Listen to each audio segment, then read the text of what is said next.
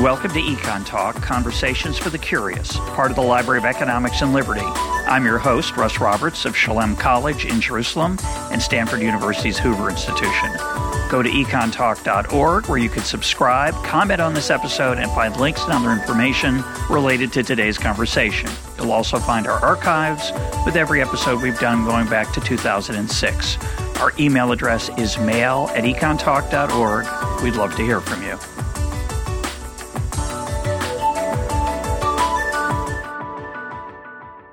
Today is March 11th, 2021, and before introducing today's guest, I want to correct a mistake I made in last week's episode. I misquoted, horrifying, a poem by Gerard Manley Hopkins. The poem is As Kingfishers Catch Fire. The correct quote is, "What I do is me, for that I came." What I do is me, for that I came. And now for today's guest, Max Kenner, founder and executive director of the Barred Prison Initiative, which enrolls prisoners in academic programs that culminate in degrees from Bard College. The Barred Prison Initiative was profiled in a 4-part documentary on PBS in 2019, College Behind Bars. That's available on Netflix. I highly recommend it. And the Barred Prison Initiative and the issues surrounding it are our topics for today. Max, welcome to Econ Talk. Glad to be here. Thank you very much. Give us a rough outline of what the program is.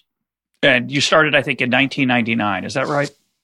That's right. We launched in 1999, and we can get into a little more as we have plenty of time this morning, the historical context of the program and how we got into it. But what we do in many ways is quite simple. We work to provide the breadth and experience and curriculum of an ambitious liberal arts education to terrific students at the undergraduate level. We do that in unconventional places, primarily within state prison systems here in the United States. We have, therefore, uncommon and laborious administrative burdens, and we have wildly terrific, ambitious, and brilliant students as well. And it's funded how? Well, that's an interesting question. So, overwhelmingly through our history, BPI has been funded exclusively privately through philanthropic gifts and small donors. However, we work in a context in which college had been standard operating procedure in American prisons for at least a generation. We can get into some of the details, specifics over time. But BPI emerged at a moment after that funding, public funding, government funding had been eviscerated, had been eliminated. And so we worked for really almost 20 years serving at least 2 roles simultaneously. One was to do the work as educators because we think people and their education matters. And we don't prejudice people for being either in prison or being excluded from the best of higher education in a conventional context. But we had another role, and that was to show the country, to remind the country that this kind of work was still relevant, still possible, still urgently needed, and to be an example for the country that if we are going to have this extraordinary and extravagant system of punishment that is what we now call mass incarceration, the least we can do is provide outlets within it that speak to people's hopes, ambitions, and the reality that they will share a future with us.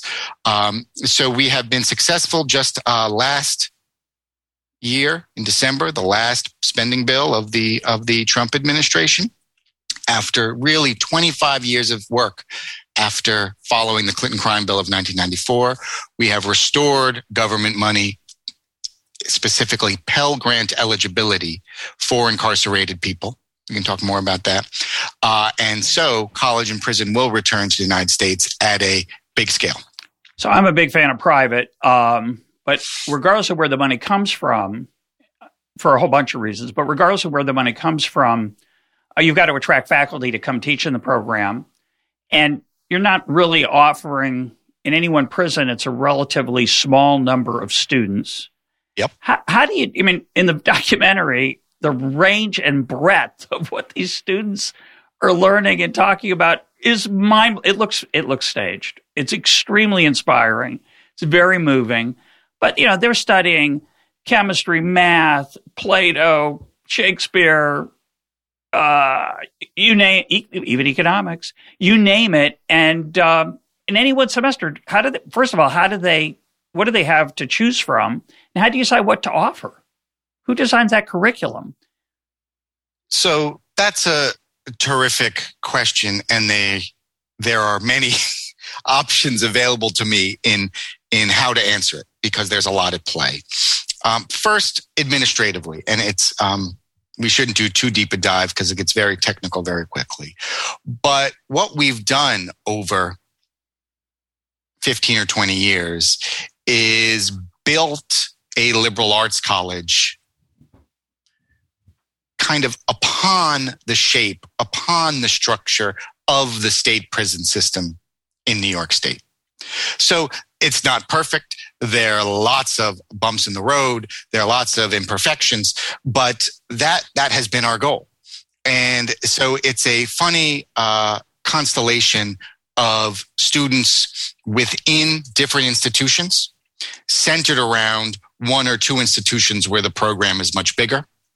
We are able to collaborate and coordinate with the Department of Corrections in New York State such that students' movement from one prison to another in New York and most state prison systems, you don't stay in one institution the whole time, you move from one to another.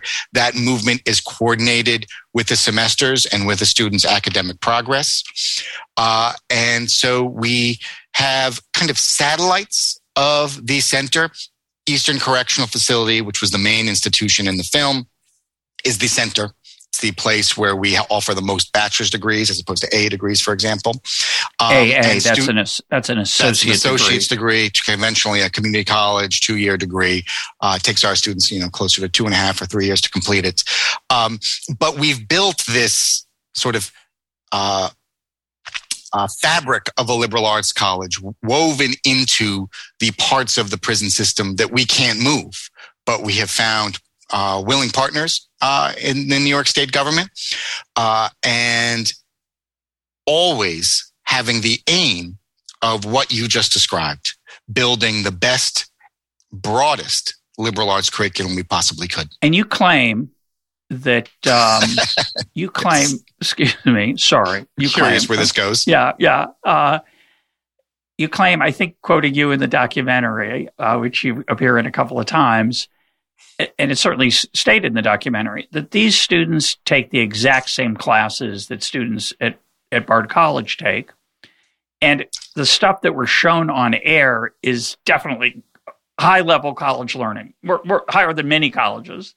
It's unbelievably impressive. How cherry-picked was that? I mean, it looks staged. It looks like you scripted these absurd moments where these prisoners in a maximum security prison, and we learn tragically that many of these prisoners are in for very serious crimes.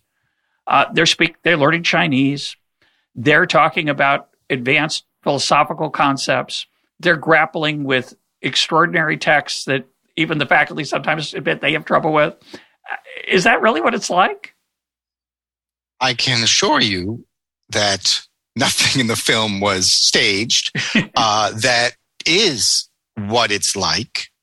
And I was able to assure the filmmakers as they were embarking on this, long-term project for them, that the challenge they would face early in the process of making the film, the process of choosing characters, would be vexing, not because it was so high stakes and that if they chose the wrong characters, the film would fail, but that it would be hard because there were so many wildly terrific and gifted characters. So let me give you my reaction to the film. And it's available on Netflix. I wept a number of times. It is an unbelievably powerful film. There's a emotional arc that the listener experiences. These people are so eager to learn, these prisoners. They're mostly men, but there's a group of women also in a women's facility. But the bulk of them are men, is because the bulk of prisoners are men. And they're on fire. They're so excited to be exposed to a real education for the first time in their life because they, like many, many non-prisoners, were shortchanged by an inadequate high school and elementary school experience. So they're tasting what I would call the opportunity to transform themselves through ideas, which is the idea of a liberal arts education. It is I hate the phrase liberal arts education. I'm going, as listeners know, to Shalem College in Jerusalem to be the president there, and Shalem calls itself a liberal arts college. Most people don't know what that means. So I'm going to say what I think it means in a minute. You can talk about what you think it means. What I think it means including undergraduates within liberal arts colleges. Course. But what I think it probably some faculty too, but what I think it means is the opportunity to transform yourself by encountering the great questions and texts of the past. And these students are they're on fire, as I said. But of course, many of them are there for murder. They're there for 20 and 30 years or a life sentence. And you're a little bit torn as a listener. And the film plays it very honestly. It doesn't soft pedal that. It doesn't whitewash it. It's very poignant and powerful to watch these people who made a terrible mistake at some point in their life have a chance to grapple with that through education and to become human beings in a fuller sense than they did before. And of course, then they're going to go out into the world after entering this prison at 16 years old for being an accessory to a murder in a fight they were in. And now they go out into the world 20 years later with a degree in something that's not very practical on the surface. It's not, they don't know how to code or be an electrician, which are, what a lot of people advocate. And some learn to code, but okay, they could, yeah. But most of them in the film, and the ones who are profiled don't. And so I'm sure that, and the film touches on this, of course. I want to hear it from you. There are a lot of people say, whoa. You're giving a free college education to a murderer. The guards don't get one. The guards not often, most of them, if any, they don't have a college education either. They're just trying to serve society by keeping these dangerous people out of harm's way, our way, and they don't get a free education, but you're giving a free education to people who kill people? So forget the political aspects of that, which of course that's part of what you mentioned about the funding. Of course, it's always going to be a political football of some kind. But I'm curious how people react, if people react that way to the film, and how you react to them and to the initiative, obviously, when I say the film. Sure. Well, there's a huge amount in that question that I'd like to respond to, but I do not want to dodge the where it landed. So let's respond to that first. Right. But I'd love to go back to afterwards all the questions of the content and the practice of the education, the experience of the education for the students. I'm going to nitpick with you a little bit here and refuse to separate out that personal or ethical critique from the politics of the critique. And I'll tell you more why. First of all, there are parts of that critique that are, of course, devastating and withering. Not relating to the morality of the conviction or the severity of the crime, though that has its own gravity for sure, but from the perspective of the crisis, the obscenity of the lack of access, the unaffordability of higher education, of a reasonable education in the richest country in the world, right? So, of course, if you're me and you run this program and you're faced with that in a personal way, that is something that requires a response that's patient, thoughtful, respectful, and serious. I would say at least two things in response. First is, I'm not a president or a legislator or an autocrat. I'm an administrator at a college. And fundamentally, what I see when I look at the landscape of the United States, I see a lack of access. I see a lack of opportunity. I see a lack of affordability. And most essentially, I see a failure when it comes to the leadership of our college universities at engaging the breadth and the volume and diversity of talent and ambition in the United States. And what we do at BPI, it's radical in the sort of extremity of it. It's radical in the symbolism of it, of how far we're going. But really what we're doing is creating a pathway to addressing that problem. Not the whole problem. I don't have it in my power or authority or talents to do that, but to address some of the problem. And just because we can't address the whole problem doesn't mean what we do should be destroyed. It means what we do should be expanded. And we can talk more about the ways we're working on that at BARD and at BPI. But it's a problem we have in the United States is when we're thriving at something, just because it doesn't work for everyone everywhere, we can often resent it, right? So that's the first thing. We're trying to address the problem you're describing, not create that problem. Number one. Number two, politically, as real that dynamic is on a personal level, politically, the dynamic you're describing, Russ, is not just inaccurate. It's a lie in the way it played out politically, particularly in the 1990s. And, I'll focus on New York State, where I was, where we are, and which really was sort of emblematic of current events in crime, punishment, and education in the country, certainly a leader in this space. And, what we saw in the early 1990s was an increased political focus on the kinds of dynamics that you're talking about. Yeah. And we had somebody running for governor who made destroying programs like ours a top priority, second only to the restoration of the death penalty. And he fueled the fire of the kinds of resentments that you're describing. But he did something else. While he was doing that, and while he was focusing voters' attention on their resentment that these people of color, people who've committed crimes, et cetera, people from neighborhoods they resent, et cetera, were receiving a free education. We should talk a little bit more about how that's perceived in America. He was cutting budgets for public universities for their children. So in 1988, we spent twice as much in the state government of New York on college universities than we did on prisons. And by 1998, we were spending, depending how you count your dollars, between 300 and 800 million more on prisons than we were on college and universities. So it's a little bit of Du Bois 101, right? Where we harness racial resentment and focus people's attention on those they are comfortable resenting.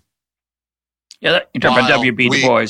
I'm not W. Du Bois. Yeah, I'm not so interested in that political dynamic. I know you've been immersed in it and had to deal with it, and it's obviously an enormous challenge for you, especially if you want to be, publicly funded. I'm talking about the ethical issue when, in fact, one of the people in the film, her mom, one of the prisoners in the film, her mom says, I don't like the idea that I would pay for your education. You made a mistake.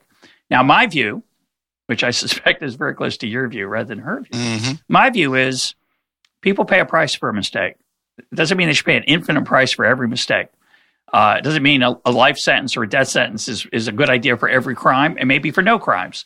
So but I assume that you have to confront a visceral reaction that people have to this. to me, set against that is what appears to be, and of course, there's no way of knowing for sure, but what appears to be the remarkable transformative impact of that program. If it gave them candy and a day at the amusement park, I could understand why people wouldn't like it. It appears to change them in fundamental ways that makes them both deeply aware of the mistakes they made, deeply eager to repair them to the extent possible. Some of them are irreparable, but to do what's possible with the rest of their life. And that part to me is the essential, that's the most powerful lesson of them. I understand these issues about crime in the United States, education. Max, unfortunately, I think we over-subsidize education already. It's part of the reason it's so expensive. That's another story. Maybe we'll talk about it, but that's not what I find interesting about what you're doing. What I find interesting about what you're doing is just the level on a single human being. Now, there's 50, at the time the films are made, there's over 50,000 prisoners in New York State, and you have a few hundred in your program. And a cynic could say, "No, that's a drop in the bucket. Not to the people you're helping. Every single one. If all you did was change the lives of the handful of people you did, you could argue it's a good program. And of course, you're trying to change dozens and hundreds and more than a handful. But to me, that transformational piece of it is the payoff. And I like to hear you talk about it. I come back to the first part that I mentioned about a liberal arts education, which is this amorphous thing that, it's not practical. People would say, when I tell people I teach, I'm going to be president, that I'm president of Shalem, they say, and I describe what it is, 2 years of the great books and added with Jewish thought, and because it's in Israel. And they say, well, that sounds nice, but what's it good for? And what they mean is, when you walk out of that program, you don't have a stamp on your forehead that says lawyer, accountant. It's not a trade. Well, what do you do with it? Now, my answer is, well, you think, and you become a better human being. But maybe I romanticize it. I'd like to hear what you think about it and why that motivated you in 1999, when you were 7 years old. You were quite young to start that program. It's an incredible thing. So I'll just first say that I have trouble debrading. I can see. Education and punishment. Okay. Questions of racism and resources in the United States. That historically is a challenge. But I won't deny, however, that there's also a human level component that we have to contend with at every step. In terms of what had me inspired me to start the program, growing up in the 1990s, Russ, it was impossible not to recognize, not to feel the visceral relationship between punishment and education. And when I finally did go away to college, I made a physical trip from New York City up the proverbial river to the Hudson Valley.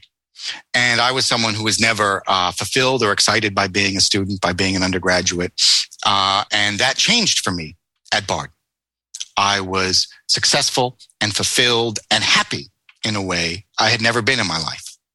And I immediately felt a few things. I felt an obligation and gratitude and indebtedness to the institution for getting me to that state of happiness and fulfillment and curiosity, a sense of belonging in and ownership of the world. And I also knew that there were countless young men precisely my age making precisely the same physical journey I did from New York City to the Hudson Valley or other parts of rural New York, enrolled or incarcerated in institutions designed to do precisely the opposite, not to expand their imaginations or their social networks or the possibilities of their future, but precisely to constrain them. And it seemed to me, in recognizing both the struggles and one might even say failures of a place like Bard in engaging the full breadth of American society, that those awful institutions down the road or across the river might be an opportunity at engaging precisely the kinds of people precisely the people, I should say, that we weren't enrolling at a college like Bard. So from the beginning, that has been the effort. So address this question of a so-called liberal arts education. Please. Why should people who got no education, real education growing up, who made a mistake or were treated horribly by the criminal justice system in the absence of a mistake, why should they study Homer, Shakespeare, and these other things? Why wouldn't we give them a trade so they can thrive after they leave prison? First of all, a liberal arts education, whether that's the best way to describe it or not, but first of all, a liberal arts education is the best education for the workforce in the 21st century. Number one. Number two, I'd be inclined to ask you the question, why shouldn't we? But you're interviewing me, so I won't do that. But, you've referred to the Talmudic sort of approach that saving a single person is saving a whole universe. We've had various religious and spiritual leaders visit our program, from Reverend William Barber to Cardinal Dolan, the Archbishop of New York, who both refer to the endless expanse of any of our interior lives and the value therein, the freedom that can't be taken away from anyone, whether in a prison in the United States or in Russia or Germany earlier in the century. There's endless literature about this that we should take more seriously in the United States. But also, you talk about, whether our classes for the film were staged. And I think we should talk more about what those students have gone on to do professionally, which proves the authenticness of their learning and their ambition and their engagement with the breadth of those ideas from science and the arts and history, literature, poetry, what have you. But I'd also say, Russ, we in the United States, over the course of, the early national period, developed a faith in education, and precisely a kind of education that was broad, that lasted over a longer period of time in a person's life than education in the old country. Yeah. That delayed the burden of somebody choosing what they would do with their life until, one doesn't have to decide whether they're going to be a plumber or a physicist or what have you at age 12 in the American system, right? Yeah. It happens towards the end of your undergraduate career. And it also developed with the idea that it's not just good for Russ or for Max that he was able to benefit from the luxury of a broad liberal arts education. It's good for Russ and for Max when Rodney and Daiwan and Giovanni and Shantae and Trizzy benefit from a liberal arts education, because we live in a democracy together. And if we can't make informed decisions collectively, we are going to fail. The experiment of democracy will fail. So it's both selfish and it's charitable or Christian or generous at the same time. And I just want to point out, and this may aggravate you, and I apologize in advance.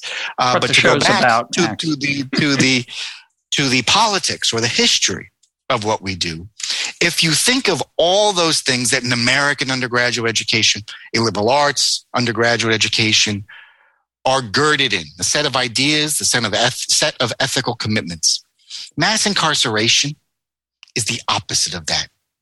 It's about defining someone at the youngest possible moment in their life by the worst thing they've ever done in their life and constraining their future in civil society and in the workforce, both.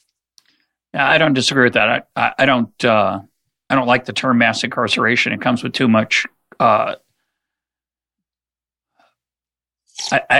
think it's a blunt term for a more subtle thing. Where we agree is that I think there are too many people in prison in the United States for crimes that aren't harmful to people and should have been left alone. But that's not, again, what I want to focus on. I want to come back to this question of our shared interest in this. And I would add, because this is where I'm going to come to, that our current criminal justice system is a failure, not simply because of the volume of people that are passing through it, but because of its failure to transform people. The whole idea of rehabilitation, which the BPI, the Barred Prison Initiative, is actually trying to dent and doing, it appears, effectively. So I want you to talk about, recidivism, the idea that people come back to prison or commit crimes again after leaving prison. That recidivism at least in the film is something like 50% within, say, 3 years. I think was the number that's in the film. Tell me about your graduates. First, tell me how many there are. How many roughly AA and BA students have successfully gotten diplomas from Bard in prison, and what do we know about them afterwards? Well, let's dwell on the recidivism question for a second, if you don't mind. And sure. Obviously glad to talk about our alum and their achievements after. Because there is such a long history of college and prison in the United States that was wiped out in the middle 1990s, there's also a large volume of sort of sociological, social scientific literature about it. Yeah. It is overwhelming, in my view, overwhelmingly kind of stilted, a little condescending, focused on one or two metrics alone. Yeah. Recidivism being one of them. We could do a whole episode of why I'm a skeptic of the concept of recidivism. We don't need to dwell on now, but just for the record, always have been. But it has been proven, for what it's worth, that nothing did more in our criminal justice system, our systems of punishment in the United States. Nothing does more to reduce recidivism, reduce violence in a prison, restore relationships between a person in prison and their families, increase the likelihood of employment, decrease recidivism irrespective of future employment, et cetera, et cetera. That is well established in the literature, and it's well established that college does all of those things more cheaply, less expensively, than all the other things we do that are more expensive and less effective. Okay? So we know all of that over time. There's also a preoccupation in this kind of bizarre literature that evolved over the course of the 20th century about people in prison, about deviance, et cetera, stuff that I'm not especially interested in, about what causes or what reduces crime. And there was a whole kind of moment where the catchphrase was, what works? And I just want to dwell on it for a second, because we believe college works precisely because it doesn't make an attempt to work. It's not done to Russ or to Max, but it's done with and by Russ or Max, facing a better future, not just an egregious past, right? It's about a person's potential. And the more room we give that student, that person, that inmate, the room to be free in their interior life, the more utilitarian the outcomes will be, but only if we don't pursue utilitarian outcomes. Yeah, I love that paradox. I always have. It arises in lots of places in economics. My favorite version is that if you try to maximize your profits, you're not going to be very successful. Probably, if you try to serve the customer, you'll find your profits do pretty well if you do a good job. The great quote from the CEO of Merck, which I will dig up, that says that better than I can. I don't have it by heart. But you said something very profound that I think that I want to focus on, because you talked about the freedom, the interior freedom, the freedom inside of a person I would call it their fulfillment, their ability to flourish. That's the liberal in liberal arts education. It's not a political term. It's not a statement about tolerance, although, of course, these are all relevant to the conversation. It's a statement about your ability to be a free human being in the world, to have liberty in the world. And again, I'm going to butcher the quote, but we had this quote from James Buchanan recently. Man, he talking in an older time, but meant human beings. Man wants liberty to become the person he wants to become. And I think that's what you're providing. You're providing people a glimpse of what they can be and giving them the tools to explore that. Not telling them who they should be, but giving them the tools to discover who they should be. That, to me, is what a liberal arts education is all about. Do you agree? You said it better than I could, Russ. And if you're fixated, and I'm not, if you're fixated on moving a person to a place where they can contend with and speak to the mistakes they made that landed them in prison, a liberal arts education gives them the freedom, the space, and the tools to do that. If you're fixated, and I'm not exclusively fixated on that either, on helping someone find success in the workforce, same thing, right? But fundamentally at BPI, our approach, our philosophy is rooted in a agnosticism about quote unquote results.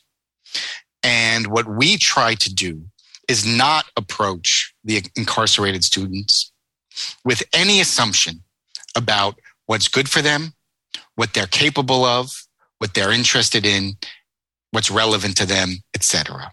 Our goal, and the project can succeed or fail at any moment, but our goal is to provide the same education in this context that we do for students on campus, for the students that we treat with that much respect and that much dignity and that breadth of learning and opportunity.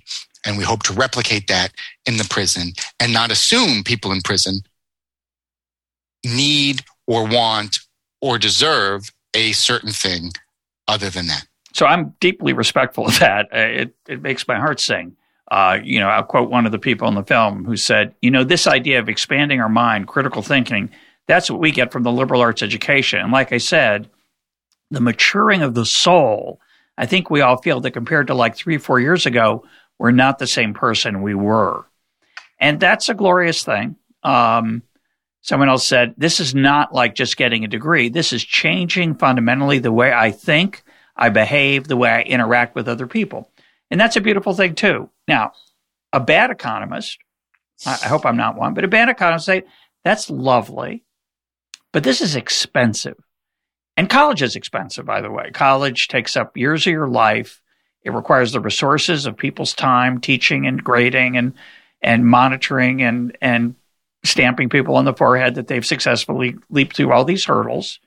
And we've had Brian Kaplan on the program and others who think education in the United States is mostly just a signal. Nothing really happens. You don't learn anything that's of value or that's useful. It's just a way to prove to the outside world that you've put your nose to the grindstone. You can follow orders. You can do what you're told. And you're suggesting something profoundly different that I'm deeply sympathetic to. What do you say to the people who say, well, this is just too expensive for the soul or making you a better person? That's nice, but for $40,000, $50,000, let's say $25,000 a year, that's a luxury. If it doesn't translate into higher earnings, this is obviously a bad investment. What do you say to that?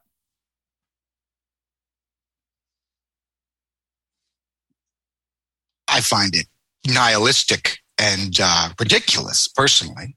I would first wonder whether the speaker, treated their own children and themselves with that same level of nihilism as they project onto people like my students. And I would say some do, and increasingly they do. Yeah. That cynicism is more common than it was. 20 years ago, I think you could throw that in the arguer's face much more consistently than you can today. I think that's true, but many don't. Fair. Many don't, and that's worth dwelling on. First of all, second of all, I do think, and it may be something of the conservative in me, that we have abandoned in American life a sense of the value and the worth of our interior lives and imagination. Sure. We also have eschewed ways to provide people to make a living that reduces violence, that doesn't degrade the natural world. How are we meant to spend our lives in meaningful and fulfilling ways that don't do those things? And a liberal arts education, honoring the arts, understanding and engaging the mathematical and the scientific worlds, all helps with those efforts. But fundamentally, in this context, and it's easy for me, I would like to argue on behalf of a liberal arts education in the United States, Israel, Palestine, wherever, where it is not cheap. But in the prison context, that argument is preposterous. We spend more incarcerating people in New York or California or Indiana or where have you than we do sending them to Harvard. Yeah. Right? In New York City, there's a sort of a cliche that a token, not that they exist anymore, but a ride on the subway costs the same as a slice of pizza, right? That's how the economy works. More or less, keeping someone in a state prison costs the same as sending them to an Ivy League university. And what we do costs a fraction of that. This is a system where you can spend $250,000 to replace a door. So it's provocative to talk about money. Yeah. But there are a lot of students a lot of inmates want to get into this program. Then there are spaces. Some of them presumably are going to struggle to be successful in the program, but there is just a limited amount of space, inevitably. It's important to remind viewers who have been to college that it appears that the students in the Barred Prison Initiative actually do homework and typically do it from midnight to 3 a.m. or other times when it's quiet. You point out it's pointed out in the film that prison life has a lot of routine around it, that you think of it as a lot of dead time, but in fact, there's a lot of counting and mustering out of the inmates to count them. And so that being a full-time student, part-time, whatever you want to call it, being in this program is immensely demanding, intellectually, emotionally, and especially time-wise. It requires a devotion that most American college students outside of prison, I think, don't necessarily have today for a whole bunch of reasons. Not important, but why do the inmates in a maximum security prison want to go through this ordeal to learn Moby Dick and the Iliad and whatever else they study? Because there's so much at stake. Because actually there's something in Moby Dick that has value, whether or not you can monetize it, because it's fulfilling. But, we talked earlier, Russ, about how the goals of BPI work on multiple tracks. We care about people's interior life. We also care about their careers after prison. We even care, as much as we say we don't, that people don't go back to prison. But there's something else. Yeah. There's a symbolism in what we do that speaks to both our systems of justice and our systems of education in the United States. And the success of these students, that fire, to use your verbiage, should be an example, both to other people in prison and to the conventional undergraduate, the conventional high school student, about what is at stake in their education, what is at stake in how they approach their futures, and how much they can gain or lose in honoring the expanse of their interior life, of their imagination. And I would just say that there have always been people in America in particular where there is this special relationship between education and freedom, I believe. There have always been groups of people in our history who do better, who take better advantage of a little bit of opportunity, a little bit of access to education. Throughout the 20th century, people coming home from foreign wars have done more with a little bit of college than most of us. Throughout American history, immigrants have done a little bit more with a little bit of education than most of the rest of us. In the 1930s, where I live in New York City, the best learning colleges in the United States were little community colleges here in New York, filled with people from Eastern Europe who really weren't entirely welcome in our fanciest research universities. Yeah. And we never, ever talk about it. But no group of people experienced more radical success with just a little bit of access to education than that generation or so of Americans who experienced emancipation from slavery. Yeah.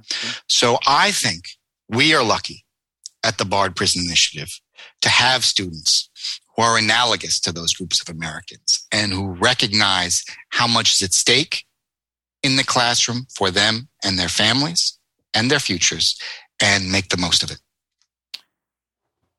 When they start the program, many of them, I'm sure, just like, again, college students outside of prison, are not prepared intellectually in terms of how to study, how to take notes, most importantly, how to write. And of course, how to write, people talk about how to write as if it's the equivalent of, how to whittle or play the flute. How to write is tied up really closely with how to think. It's hard to write if you don't think clearly, can't think well. So what do you do to help them in that process? You know, there's a scene, it must be a minute and a half in the 4-part series on, quote, orientation. What do you do for orientation to help these students who have had no preparation for college in any real sense prepare for the demands that you put on them? Sure. So there's orientation, and then there's the curriculum of the first couple of years. And I suppose the orientation is a piece of it. The thing we do at orientation, we talk about what a liberal arts education is. We talk about the breadth of our commitment. We talk about expectations. We talk about community. We talk about respecting one another. We talk about how when the door closes, it's a college space, not a prison space. We talk about how none of us can succeed in this space unless we respect one another's capacity to disagree with one another. We talk about all that stuff. But most of all, we try to make at orientation a break between life before and life after. And the truth is that life after, in those first few semesters at BPI, is wildly challenging. Yeah. For the reason you said earlier, that the curriculum we provide to students who are incarcerated, who have wildly diverse life and educations beforehand, but the majority of whom didn't finish high school, got their GED or high school equivalent in prison, you name it, enroll in more or less precisely the same curriculum as we offer to students coming to Bard from fancy private schools in Los Angeles, Hong Kong, New York City, Europe, whatever. And we do it because students can achieve. We'd rather fail expecting too much rather than too less of students. But we also think there's a fundamental misalignment in how we teach in the United States. And this has started to be addressed in certain pockets of community college systems in more recent years. But traditionally, we've done things backwards, which is maybe Russ can't, Max can't possibly learn the parts of speech if he doesn't care about language. If he doesn't recognize what's beautiful or what's at stake or what can be done in a novel or in a poem, right? Same with mathematics. The ideas, the artistry that's available to people who understand second semester calculus, right, is expansive, is empowering, is inspirational. So when we say we offer students in their very first semester, which we do, the same curriculum as students on campus, and we eschew traditional remedial education, that's true. But we also work to address any shortcomings in students' traditional education, but we do it later. You can learn the parts of speech and you can break apart a sentence, learn to do that radically faster once you've read a novel that you're in love with. Yeah, I think that's a major flaw in education generally, as you say, in the United States. It's the idea that, let me teach you grammar, which is mind-numbing. And as you say, not exciting if you don't have a reason to think about why it's powerful. But I'm thinking about your students. Incredible line. And of course, I'm thinking about previous EconTalk guest, Dwayne Betts, who did a lot of reading in prison and motivated him to start the Million Book Project. You have a student in the documentary say, I didn't read a whole book before I got to jail. So that's probably not uncommon. Again, it's not just prisoners who have that, especially in today's world. Reading is a little bit old-fashioned. You're telling prisoners, some of whom have never read a book, come join this program where you're going to read books this thick that you won't understand, as one of them says. I read it took me an hour or two to read the first couple pages. How do they get over that hurdle? What motivates them? Obviously, they see people in the program being changed, I assume. They hear from their friends that, hey, this is a great thing. But how do they make that? We talked about transformative experiences with the philosopher L.A. Paul.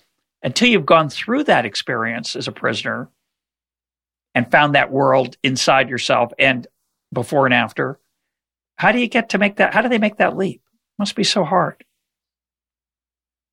Must be so fun.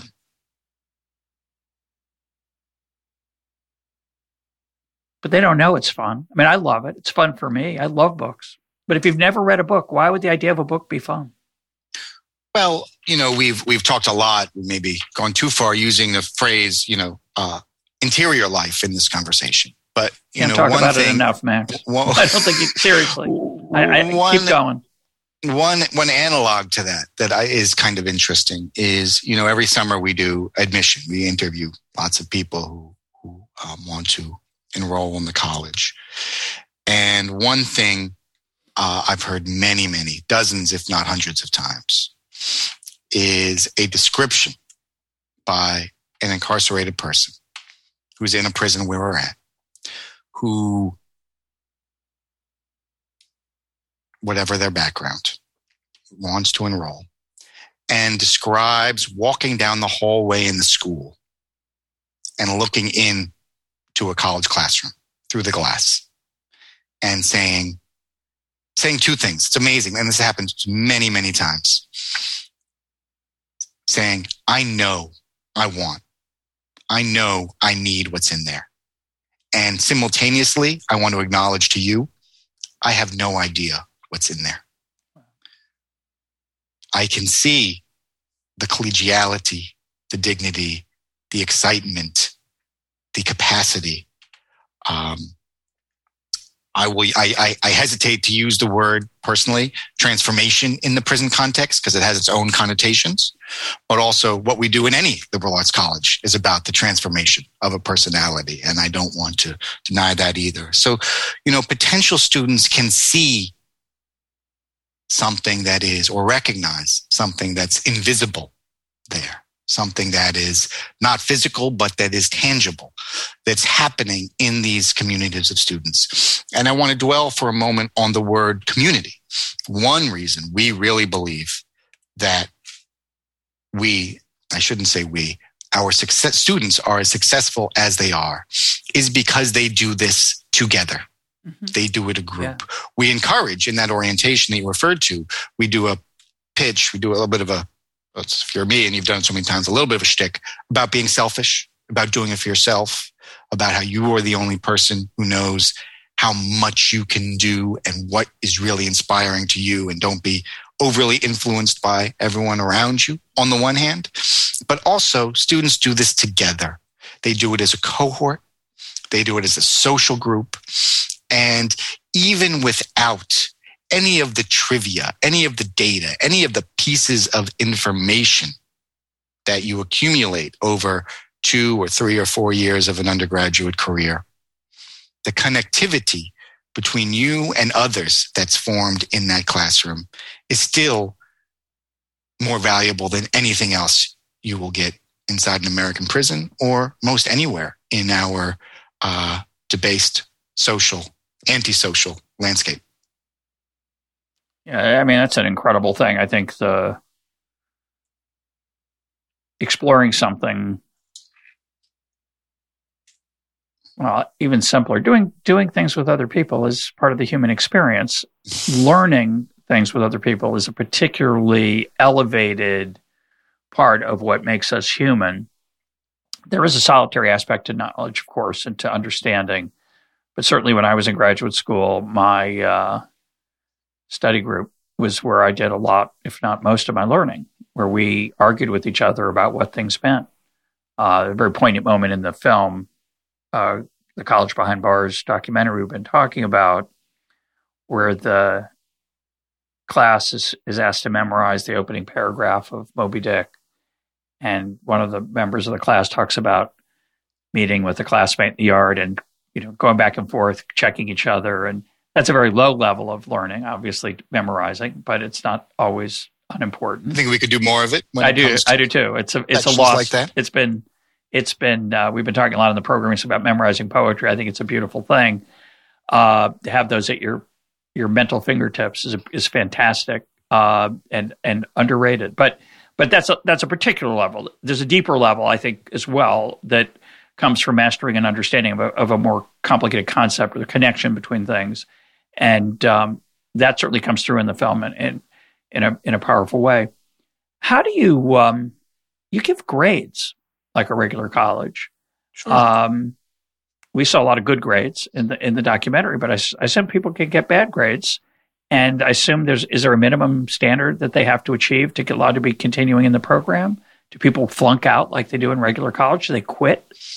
What's your sort of sustainability number roughly in the program? How many people can stick with it?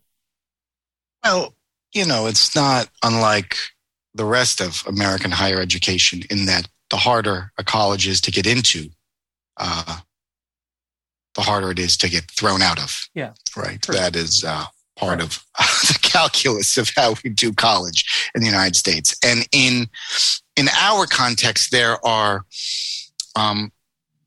ways to drop out that are not imperceptible, but you don't really know who's doing what. In that, if I am completely flummoxed in college and don't either feel up to it or want to devote the time, in the context in which we work, that is that's a so daunting thing to admit socially. Yeah. You've taken a seat that somebody else didn't. You've said something probably to your mother or your wife or your girlfriend or children or whomever about how much this means. They know how much it means, if not to you, to them. And so, sometimes students, if they are going to drop out, they won't drop out. They'll find themselves into some trouble elsewhere in the institution. So that decision can be made for them. It's very rare that students simply say, I'm not going to do this. And so completion for the associate degree, for the 2.5 year degree, if you exclude people who aren't removed by the prison or aren't released, aren't, taken out of the classroom for exterior reasons, those completion rates are well north of 80%. How about the bachelor's? You have to, in the program, the documentary said to get into the bachelor, you have to complete the associate's degree first. And that's right. I think you said that the associate's program takes about 2.5 years. 2.5 to 3 years, depending. 2.5 is very fast for us. 2.5 would be kind of the minimum. How long does a bachelor's degree take? And how long is it supposed to take, and how long does it effectively take? So I would just to back up just a tiny bit. So the curriculum is bifurcated.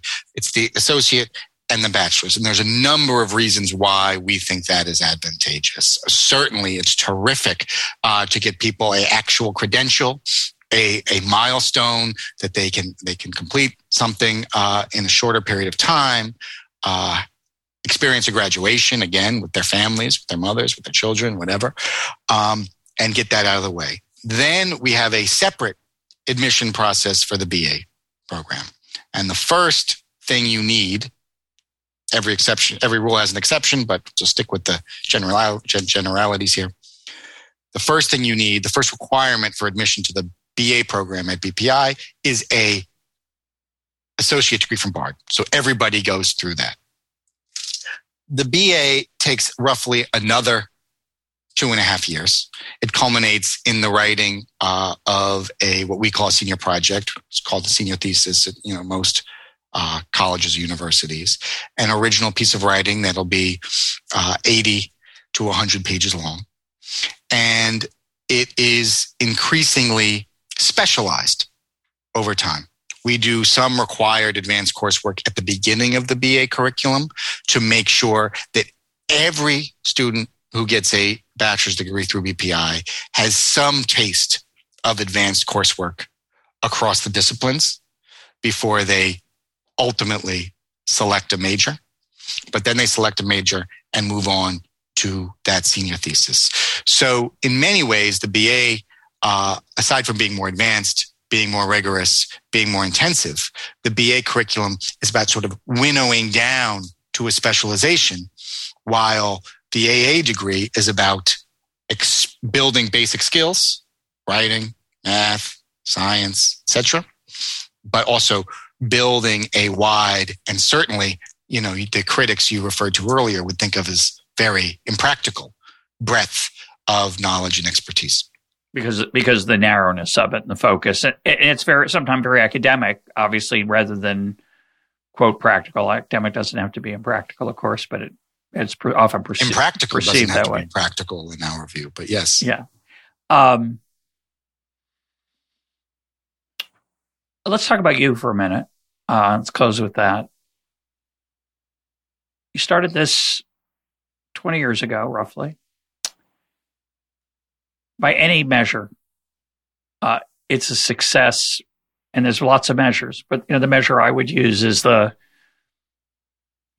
so many powerful scenes in the documentary of people who realize how far they've come. Not just the achievement. I mean, the achievement alone is fabulous, right? To write an 80 to 100-page paper recognized by the committee of 3 people who have to judge it it's deeply satisfying. It's like going through boot camp. But of course, it's more than that. It's what happens to a person who's done that and gotten there, and what they've experienced along the way that is the power of it. When you started this, I don't know what you foresaw, but what you got, what you've created is extraordinary.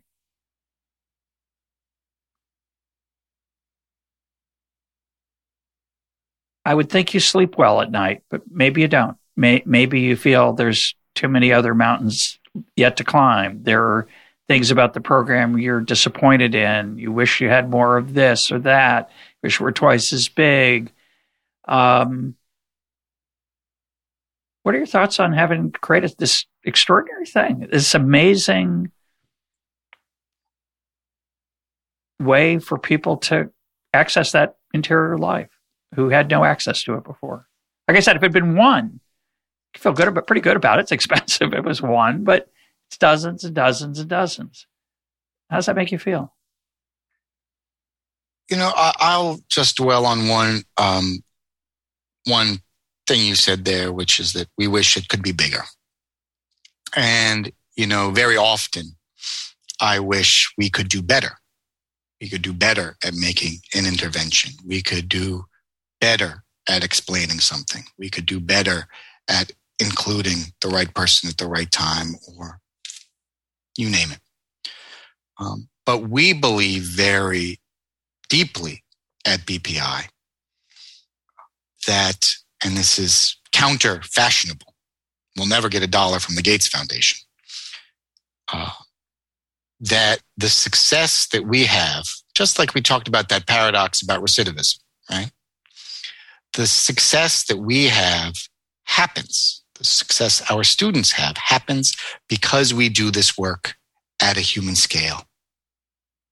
We forego a certain kind of ambition because we know we can beat expectations. We can achieve things that the experts say are impossible if we work in a way that happens intimately, personally, if the connection between the student and the institution is genuine, the relationship between the professor and the undergraduate is meaningful.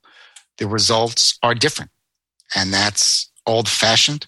That is centuries, if not millennia, of experience, and old. It won't change. It means we are not any accusations that we are innovative are incorrect. We are not. But scale is not something that we aspire to. What we aspire to do, again, is somewhat symbolic, is to show decision makers what's possible if we do things differently and with respect for one another. My guest today has been Max Kenner. Max, thanks for being part of EconTalk. This was fun. Thank you, Russ.